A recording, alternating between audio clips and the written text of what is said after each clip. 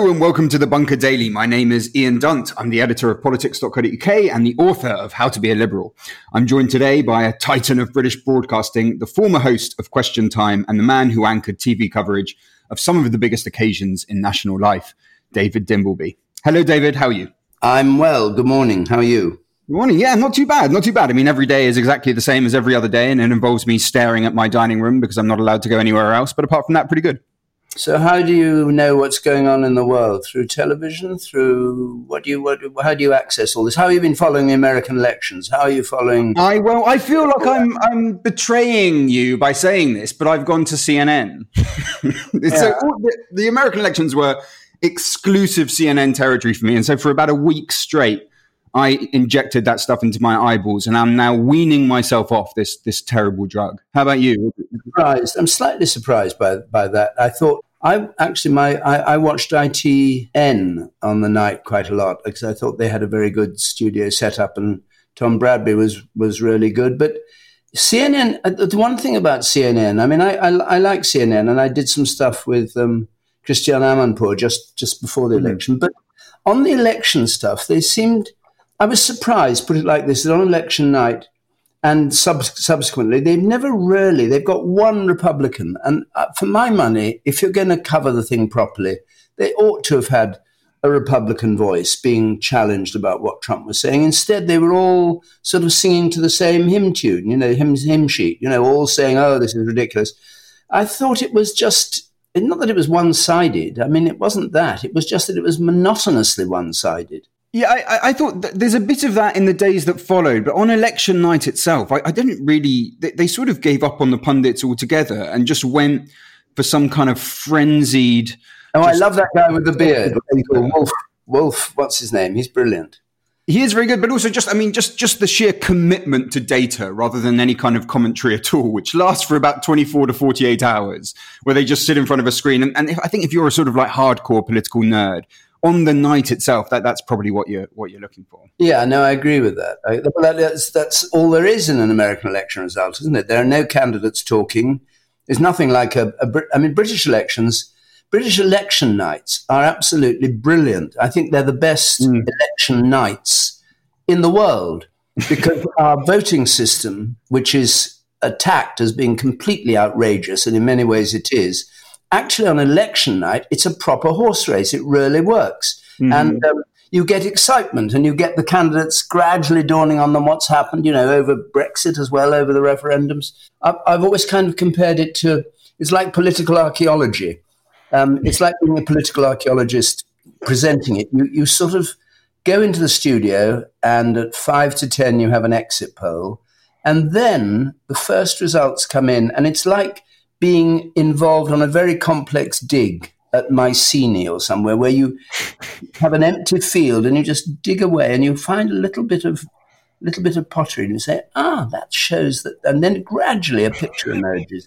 Whereas American elections, it's exciting, and watching Georgia was absolutely riveting, but nobody knows what's happened for so long, and nobody comes out and looks sad, disappointed, well, certainly not Trump. Whereas in a British election, you get that wonderful, the downcast look. You remember the look on Portillo's face when he lost way back. I remember it well. Like that, yeah. No, I remember it well. It was one of my first nights of watching politics, and I remember my mum jumping up and down on the bed in just absolute euphoric glee. Hang on. Your mum was jumping up and down on your bed, or on her own bed? My parents on that night were in Winchester, and if you remember, Winchester went to the Lib Dems by 2 votes. I do remember well, and they had a re thing, didn't they? They had a. Yes, exactly. Yeah, so it was a very euphoric night in the Dunt household that evening. Yeah. Right. You've just brought out a new podcast looking at the Iraq War years called the Fault Line: Bush, Blair, and Iraq. What made you go back to this stuff, particularly right now? Podcasting's really interesting, and the Iraq War podcast sort of illustrates this, which is that if you go back to things that have happened, what are we talking about, 17 years ago? People talk about them in a much more nuanced way, and you get reflections on how things happened, which in the heat of the moment don't come through. And what really interested me about it, and I think is fascinating about it, is the central business. It's called Bush, Blair, and Iraq. The central feature of the podcast is the relationship between Bush and Blair, which actually means, in an odd way, the relationship created by Blair with Bush, which got us into the war. And what I think is stunningly and intriguing about this is that you have Blair as a kind of idealist, which he was. He made this speech in Chicago when Clinton was still president, talking about the democracies in the world, creating democracies where they could and all that sort of thing. So he thinks immediately after 9/11 that the proper place for Britain is beside America, and then gets involved in this idealistic view that you've got to get rid of Saddam, and nobody thought Saddam was anything other than an extremely wicked, dangerous, unpleasant dictator, but then gets sucked into trying to persuade Britain and his electorate, because unlike America, who, they actually passed a law under Clinton saying that regime change in Iraq was American policy, in quotes, whatever that means. Doesn't mean they were going to do anything about it. But in Britain, invading a country and unseating the dictator is not allowed legally, though we certainly have done it from time to time. And so he has to find a way of justifying what he believes is the right course to take. And so you get into this business of, does Saddam Hussein have weapons of mass destruction? And that's where it all becomes completely fascinating, because at every turn there are moments when doubt is cast on whether he does have WMD. Remember, he had them after the first Gulf War, and the weapons inspectors concluded he got rid of them after the first Gulf War under the inspection regime. The question was whether he was still making them. And then all sorts of people come out with an axe to grind, if that's not the wrong word, analogy to use. But anyway, people come out saying, yes, of course he's got weapons of mass destruction. And who are they? They're people who want to unseat him, like Shalaby, who wants to become president, various people. And so false information starts coming out saying he has got weapons of mass destruction. And there's a counter-argument that actually he hasn't. But Blair can't really hear that, because he's already committed himself as a major diplomatic act to support George W. Bush. And so what we're showing is how when the facts start to turn against you, if you're committed to a course of action politically, you find it very difficult to abandon the path you've set yourself, the course you've set yourself. If ambiguity comes in, if doubt comes in, your instinct is to push it to one side. And of course, fatally, at the end, they accepted the evidence. And even Colin Powell, who was speaking at the UN at the very end about this, they accepted the evidence of a charlatan who turned out later to be a total charlatan, who said that there were mobile lorries going around in Iraq making chemical weapons. And it wasn't a fantasy, it was a lie, which he'd invented, and which he kept on, finding ways of feeding information suggesting it was true. Now, when that came through, what happens?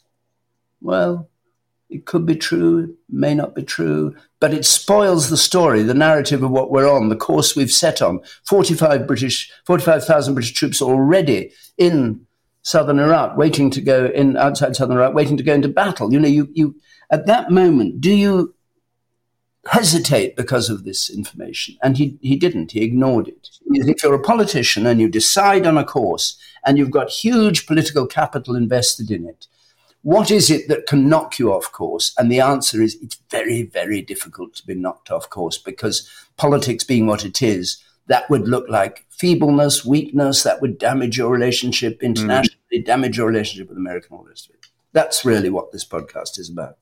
There's a temptation, isn't there, to sort of mark this moment as the beginning of the sort of decline in trust in government, in media, that sort of leads you then to, the referendum on Brexit and Donald Trump and things like that. Is that too pat, or do you think there's something to it? Well, I think it's difficult, isn't it? I mean, as a journalist, one has a terrible tendency to pat about things.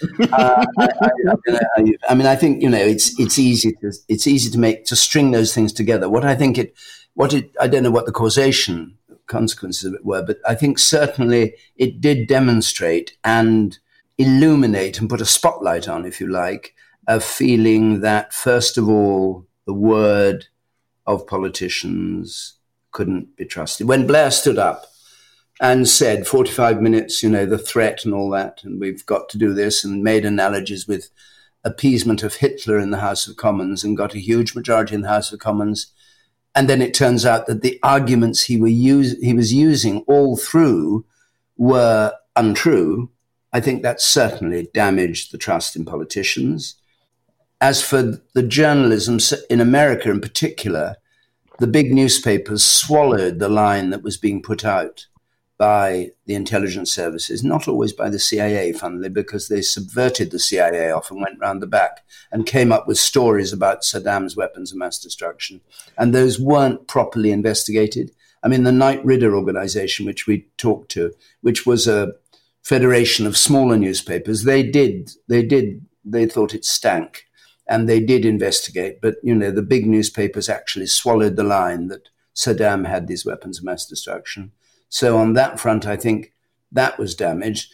And as for the intelligence services, well, the intelligence services actually were guilty, I think, if guilty is perhaps a strong word, but anyway, at the very end, they were guilty actually of kind of massaging their own information under political pressure.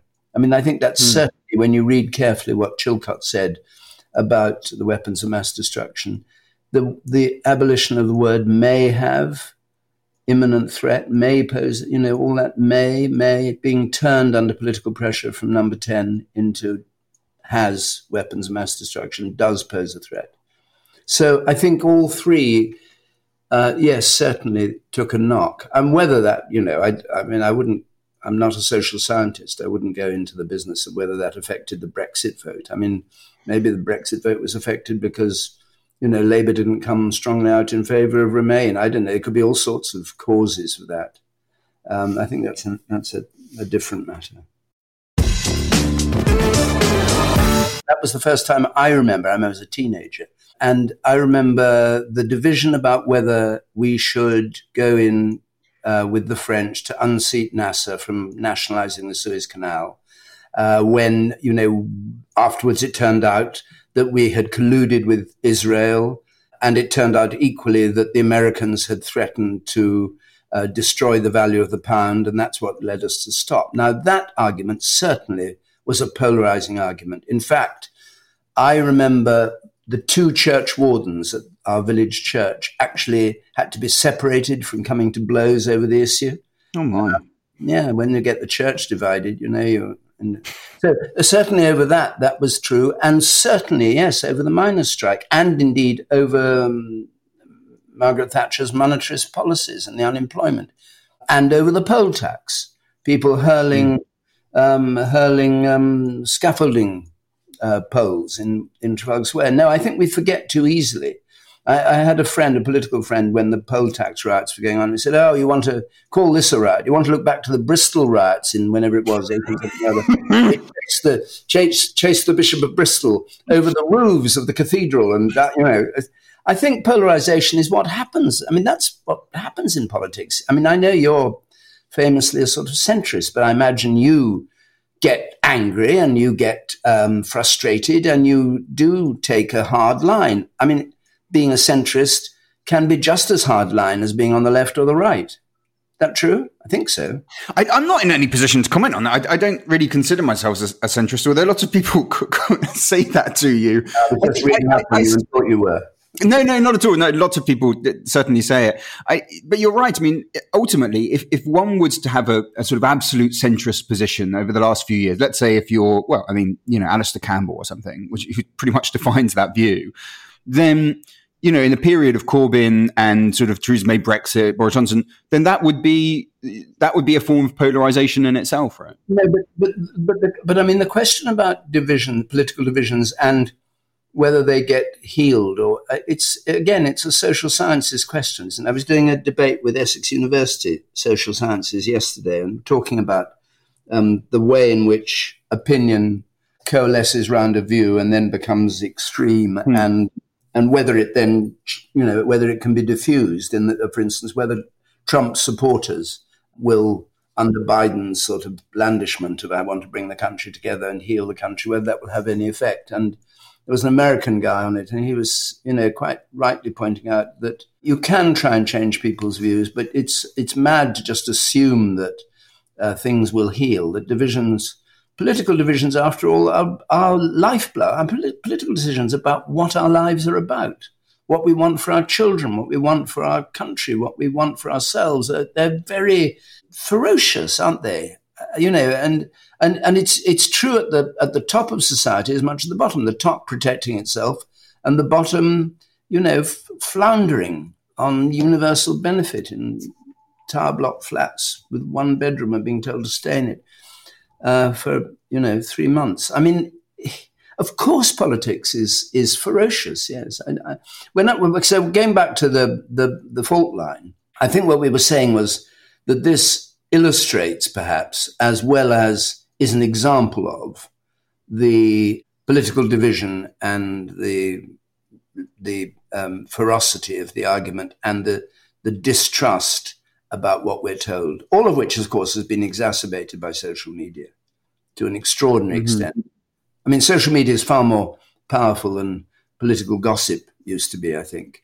Though I've no doubt in the coffee houses of the 18th century, you heard just as much scurrilous and scandalous stuff as you do on social media. I mean, do you feel? I mean, you're arguably there's almost no one in this country who's sort of got more experience of the public debating politics than you. Do you feel like we're in a qualitatively different place right now in this period, in the post-social media period, than we have been in the sort of years and decades preceding it, in the manner in which we debate each other? I think in a way, yes, because social media provides the megaphone, and that the volume is up all the time. You can't speak quietly on social media.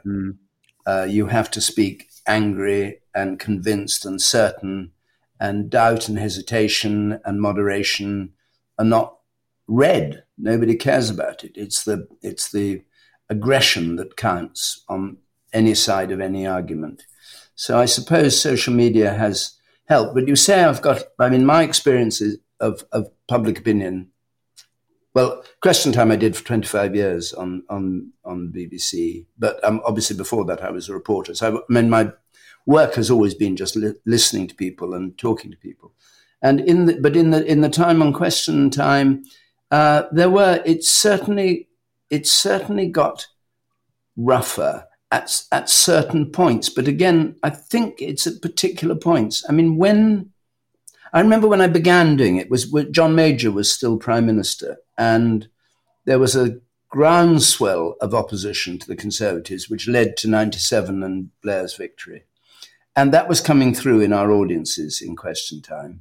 And Conservative MPs were always briefed, as they always have been, to say that the Question Time audience is biased to the left, which is rubbish. I mean, we always took terrific care to get the audience balanced. But I remember one night we used to have a sort of supper after the programme, and a Conservative MP, I can't remember who it was on the panel, and he said afterwards, I realised that actually that's not an unbalanced audience.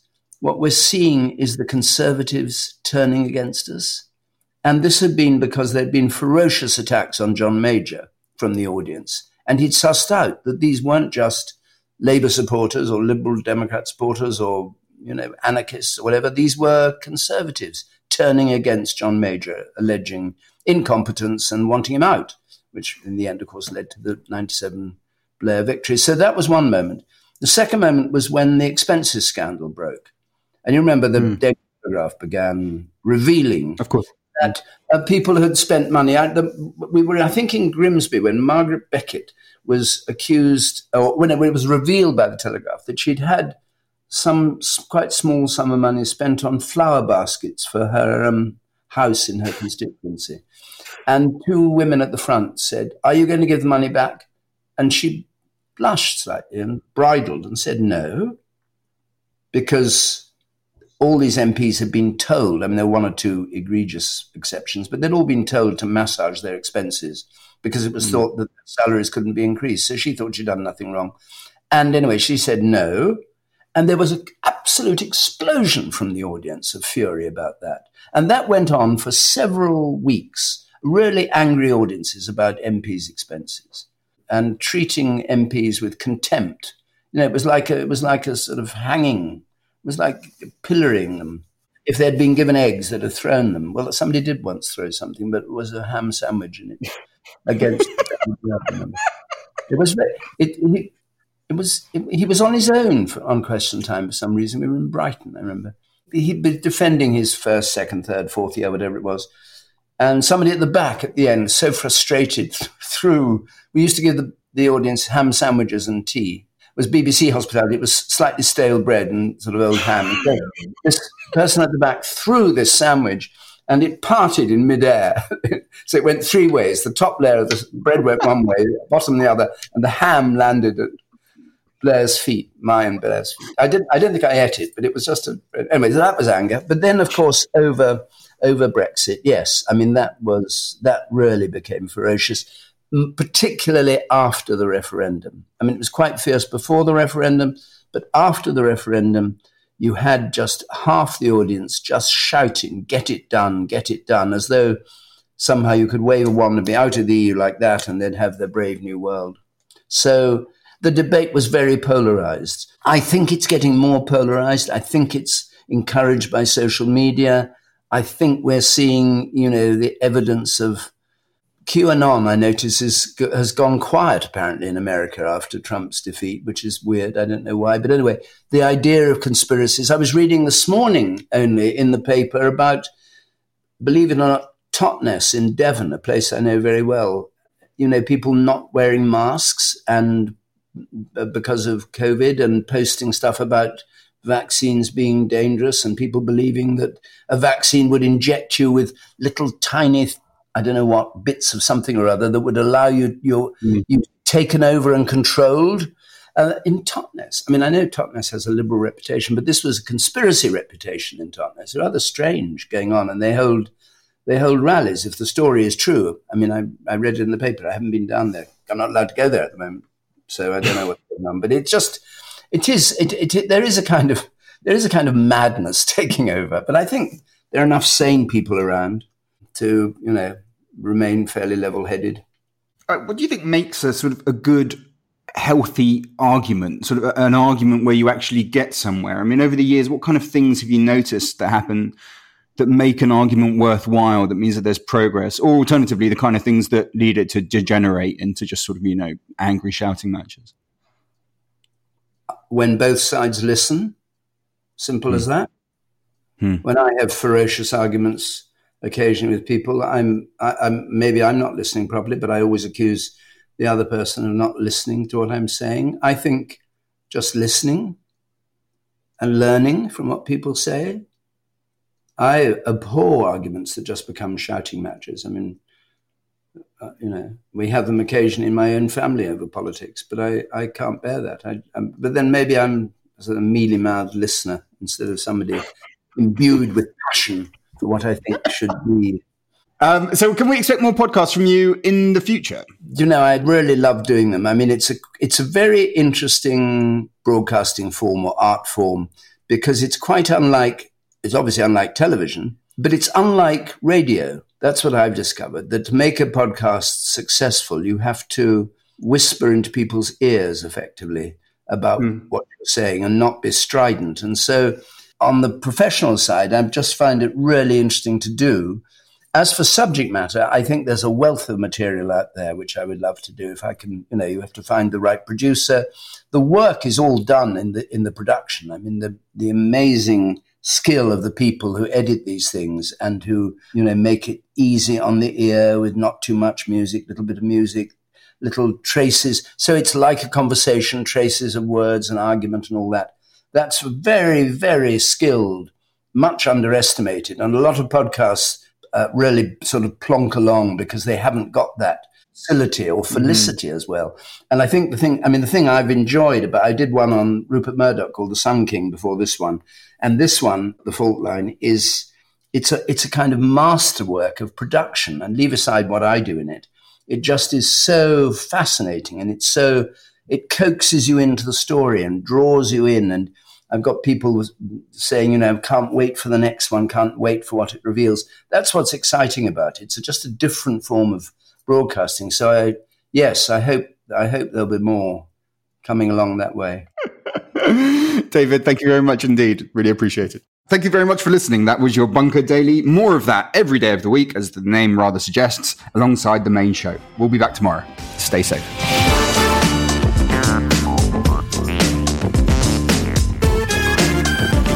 The Bunker Daily was presented by Ian Dunt. The producer was Andrew Harrison. The assistant producers were Jacob Archbold and Jelena Sofronievich. And audio production was by me, Alex Rees. Theme tune by Kenny Dickinson. The Bunker is a Podmasters production.